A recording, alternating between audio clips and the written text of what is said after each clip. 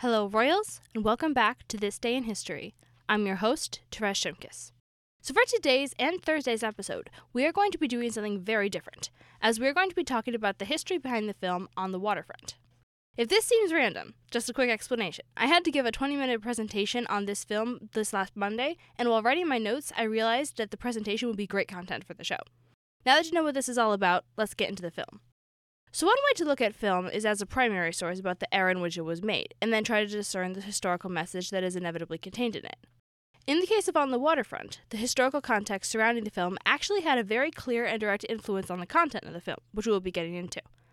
Looking at context first, there are two major themes on that front that I'm going to be stressing throughout today and Thursday, because they relate heavily to the content of the film. The first one is the House Un-American Activities Committee, or HUAC as I'll be calling it. Several people who participated in the making of On the Waterfront either provided names of suspected communists to HUAC, or alternatively, were outraged at those who had cooperated with the Congressional Committee. This theme will be coming up again and again, so I just wanted to establish that from the outset. The second theme that I will be advancing extensively is that of actual corruption within unions and on waterfronts. As I will be talking about in a minute, the story of the film is based in fact, and one of the film's principal characters is heavily based on a real-life figure who actually participated in the making of the film. Not to get too ahead of myself, let's talk about some of the principal figures who cooperated with HUAC and what that meant for them in the context of On the Waterfront. The first figure I want to touch upon is the film's director, Elia Kazan. So in 1952, Kazan gave testimony to HUAC regarding communist infiltration in American show business. This was a deeply unpopular move, and Kazan ended up defending his actions in the New York Times at the urging of his wife, Molly. As we will get into later, many people who were involved in the making of On the Waterfront were angered with Kazan over this, and others simply refused to work on the project. The second person who cooperated with HUAC that worked on the Waterfront was the writer Bud Schulberg, who admitted to his own prior Communist Party membership and then went on to name many other screenwriters as communists. Schulberg's testimony came at an interesting time during the making of the film, as he provided testimony to HUAC shortly after sending off his script, the central message of which concerned the morality of speaking up against corruption. This factor, coupled with Kazan's cooperation with HUAC, have led many to conclude that On the Waterfront was simply a cinematic way for these men to defend their actions, but we will examine that claim more closely later. The third figure I want to mention who cooperated with HUAC was the actor Lee J. Cobb, who plays the corrupt union leader in the film, Johnny Friendly. Unlike Kazan, Cobb was deeply conflicted about the fact that he had provided testimony to HUAC, and he was skeptical that someone like Kazan could have had principled reasons for doing so. There has been some speculation that Kazan gave the role of Johnny Friendly to Cobb as a gesture from one HUAC witness to another, but there is a more likely reason for that casting choice, which I will get into later. Now let's talk about the true story of On the Waterfront. So in 1949, a reporter named Malcolm Johnson wrote a 24-article series entitled Crime on the Waterfront. These articles concerned Joe Ryan's International Longshoremen's Association, or ILA, which was infamous for its ties to a mobster named Albert Anastasia. The next year, Johnson published another series of articles, this time about the forces at work trying to stop the stranglehold Ryan and Anastasia had on the Hudson River piers.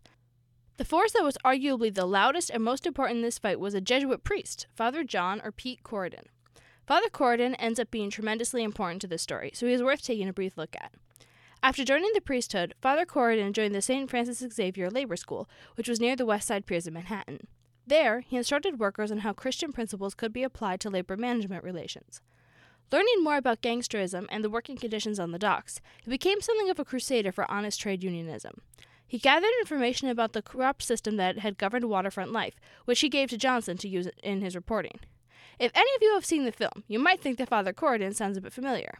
If so, you would be right, as the character of Father Barry was directly modeled after Father Corridon.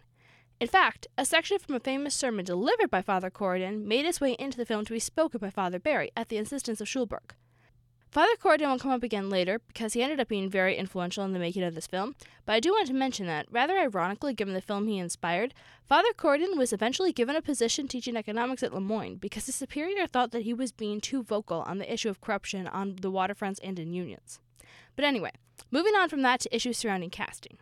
Obviously, a lot happened between Johnson authoring the original articles and the film becoming a reality. All you need to know for our purposes now is that the project had been rejected by Columbia Pictures several times, but was ultimately taken on thanks to the influence of producer Sam Spiegel, whom Kazan and Schulberg had befriended. For the film's leading role of the ultimately outspoken longshoreman, Terry Malloy, it was agreed that Marlon Brando would be the perfect fit. The trouble was, Brando was very unhappy with the idea of working with Kazan because, as you probably guessed, he opposed Kazan's cooperation with HUAC. As he later said in his autobiography, in those days, stepping off the sidewalk with your left foot first was grounds for suspicion that you were a member of the Communist Party. Since Brando seemed unlikely to accept, Spiegel turned around and offered the part to Frank Sinatra, who gladly accepted. However, the creators still wanted Brando in the part, and fortunately for them, he was convinced to take it by a psychiatrist, though he never failed to remind Kazan that one of the main reasons he took the project was to be near the New York-based professional. Sinatra was obviously very angered by the broken commitment, and demanded that he be given the part of Father Barry instead, but that part had already been promised to Carl Malden, so Sinatra had to settle with a painting from Spiegel's collection. With the addition of Ava Marie Saint as Edie Doyle and Lee J. Cobb as the corrupt union boss Johnny Friendly, the cast was complete. As you may have already noticed, Brando would also have to work with another HUAC witness in Lee J. Cobb.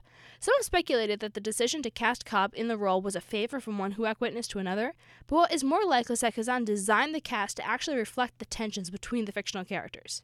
So, this decision to cast Brando, who disdained HUAC witnesses, and Cobb, a reluctant HUAC witness, opposite each other, was likely in part orchestrated by Kazan in order to naturally add to the tension between those two bitterly opposed characters. However, there is another dimension to this casting decision that is worth looking at. Brando's character, Terry Malloy, speaks up against injustice and is portrayed as being in the moral right to do so, but the real Marlon Brando was angered at those who cooperated with HUAC, an action which is arguably like that which makes his character on the Waterfront so compelling. On the other hand, Cobb's character, Johnny Friendly, is hiding corruption and goes after Malloy for exposing him, while Lee J. Cobb actually cooperated with HUAC.